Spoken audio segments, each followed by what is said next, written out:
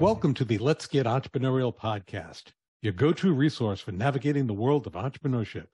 In today's segment, we're zeroing in on the marketing terms that are the lifeblood of any thriving entrepreneurial venture.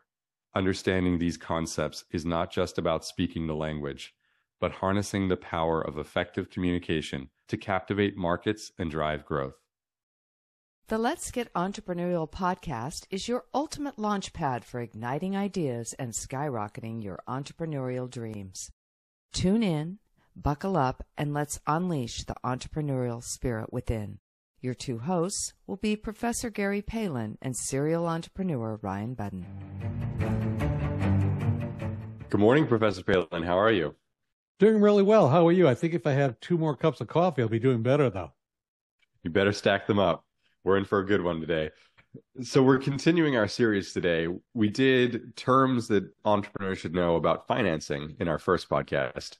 Today we're on marketing, and we're going to do a third one on general terms. Hopefully this is really informative and gets entrepreneurs in that mindset of where they can mesh and understand conversations, especially if they're first getting into this industry. It's so important to understand the lexicon of any field you're going into. In entrepreneurship, we certainly have our share of them. That's for sure. Sometimes I feel like we create terms as sort of a barrier to entry, as a lot of industries do, I would guess. I'm just a little more familiar with the entrepreneurial one. We're going to start it off with a pair of terms, and that's B2B or business to business and B2C or business to customer or consumer. I've heard it said both different ways.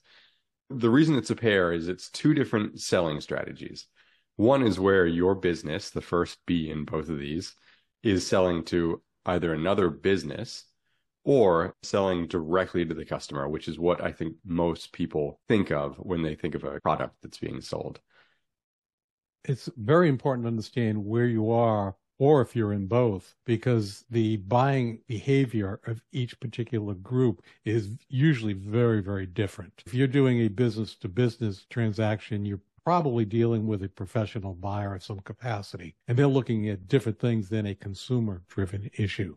Some companies will do just one, a B2B or a B2C, and some companies will have both strategies. But that necessitates typically 2 different marketing strategies.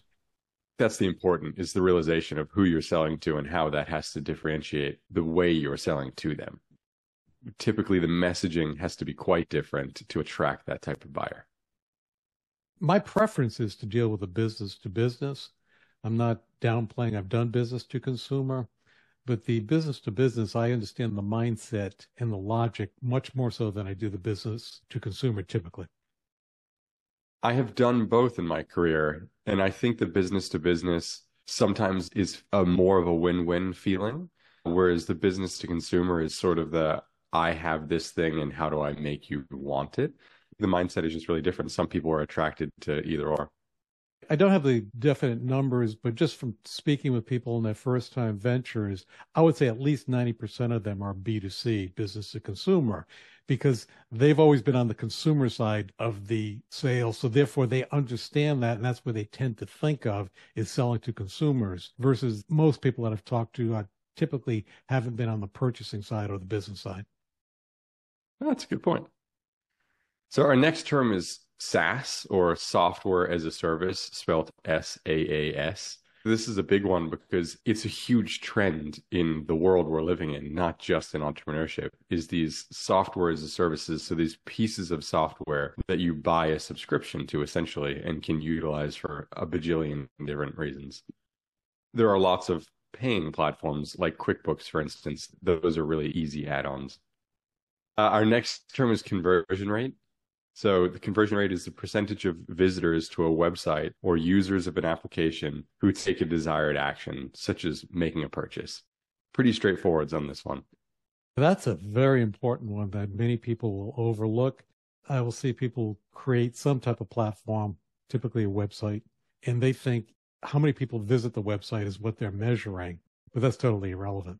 It's what are they doing when they're there, how long they're staying on the website, what's their movement on the website, and then most importantly, that conversion rate. And typically I look at, are they making a purchase, or are they looking for a next step, more information from me, something.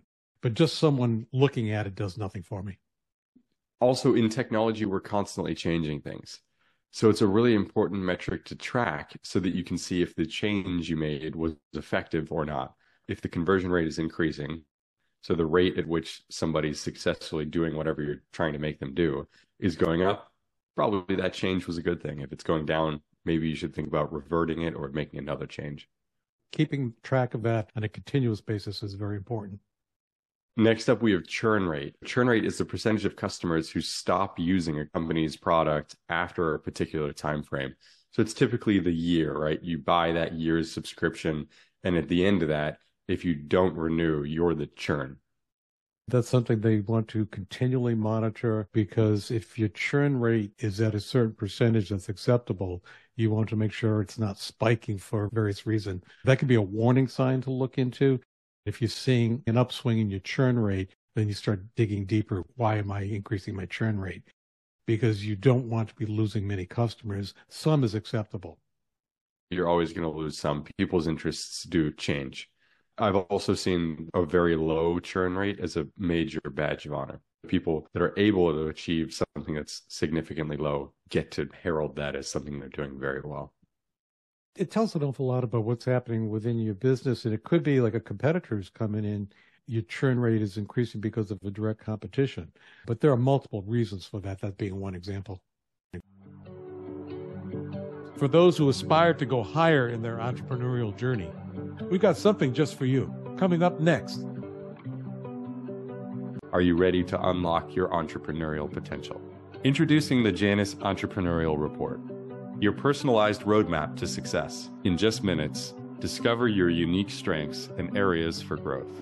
Whether you're a seasoned business pro or just starting out, the Janus Entrepreneurial Report will help you identify and leverage your entrepreneurial tendencies.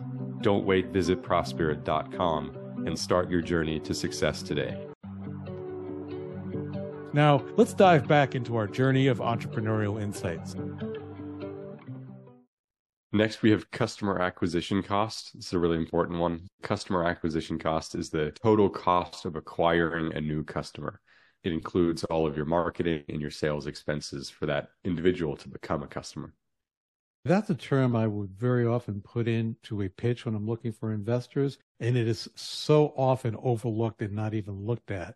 When the question comes up, what's your customer acquisition cost, I get a lot of blank stares. If anyone's looking for investors, make sure you analyze this and include that in your pitch. But even if you're self-funding, you still want to look at what's the cost for the acquisition of a customer, because that helps you project as you're moving forward. That, and I've been in plenty of pitches where they do have the customer acquisition cost, but it's something like $3. It's just a totally unrealistic number, right? They're looking at a conversion rate or something that they found on Google and not really encompassing the true cost of acquiring a customer. If someone's not sure what would be acceptable, I would start looking into the industry they're in and saying, what's the typical customer acquisition cost? If it's typically $50 and they're at $3, they're not calculating it properly. And by industry, those customer acquisition costs can be huge. I just did a report for a client, and their projected customer acquisition cost is $723 per customer. So obviously the service that they're selling is worth quite a lot of money, but not dissuade people if those are the types of numbers that they're getting. Oh, absolutely. And I've seen higher, where you're just looking at the profitability per customer versus the cost of acquisition. Next, we've got key performance indicators. Oftentimes you hear these called KPIs. A KPI is the measure of value that demonstrates how effective a company is achieving a business objective. Think about a KPI being how many calls a salesperson can make in a day, how many emails they're able to exchange. It's a really specific metric that you can then measure to see how effective someone's being. I know that's one of your favorite areas in business, is measuring KPIs. And I believe a lot of your consulting work revolves around measuring KPIs. I definitely am a big KPI person, not necessarily on call tracking, which is just the easiest example, but getting really deep into the weeds of how people are interacting so that you can drive actionable intel from that. If emails are a better response rate, focusing KPIs on that instead of calls, vice versa, email traffic or website traffic, just looking at that as a whole picture can really see where the effort is being pushed and what effort is effective. Next, we have lifetime value. So the total revenue a business can expect from a single customer throughout their entire relationship. This is a super important one, especially after we've just done customer acquisition cost. Even if that cost is high, but your lifetime value of the customer is high, you can still warrant the expense initially.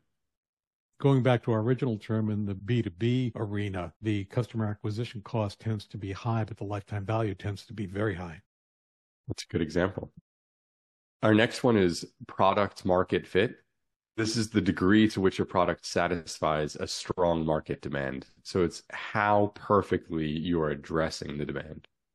That's one I see many people missing also. And I think that's so important, is understanding where the market is and where my product is in delivering this issue. I see first-time entrepreneurs specifically will miss this because they're not doing their research to determine how the market fits in, and then they lose off on pivot points and moving directions opposed to the original assumptions. Understanding product market fit is critical in my mind. It is. And the other critical assumption is that it's going to change. Once you have a product market fit determined, it's not like that's locked in for the lifetime of your company or that product that you're selling. It is inevitably going to shift, change, adapt, and it's really up to you to stay on top of that. If it were only so easy that it would stay in stone. Exactly. That'd make our lives much easier. Very much so. Next, we have value proposition. The value proposition is an innovation, service, or feature intended to make a company or product attractive to customers. So this is that shiny thing. What's drawing people in? To me, that's the essence of entrepreneurship, is what value are you creating? Because if you're not creating value, you don't have a business. It's as simple as that. It truly is. A good term to know when people are asking you what your value proposition is, though. And that's another concept. If you are doing a pitch to investors, you better have value proposition right up front, because that's what's in the back of the mind of the investors. What is the value proposition? What value are they bringing to the market? Then they'll look at the product market fit, et cetera. Speaking of pitches, our next term is elevator pitch. An elevator pitch is a succinct and persuasive sales pitch. It's called an elevator pitch because imagine you go to stand in the elevator. You look next to you and you realize that the perfect person for you to tell about your company is standing next to you, and you've got 2 floors worth of elevator rise to do it. It's got to be quick, succinct, grab their attention, and convey what you're doing.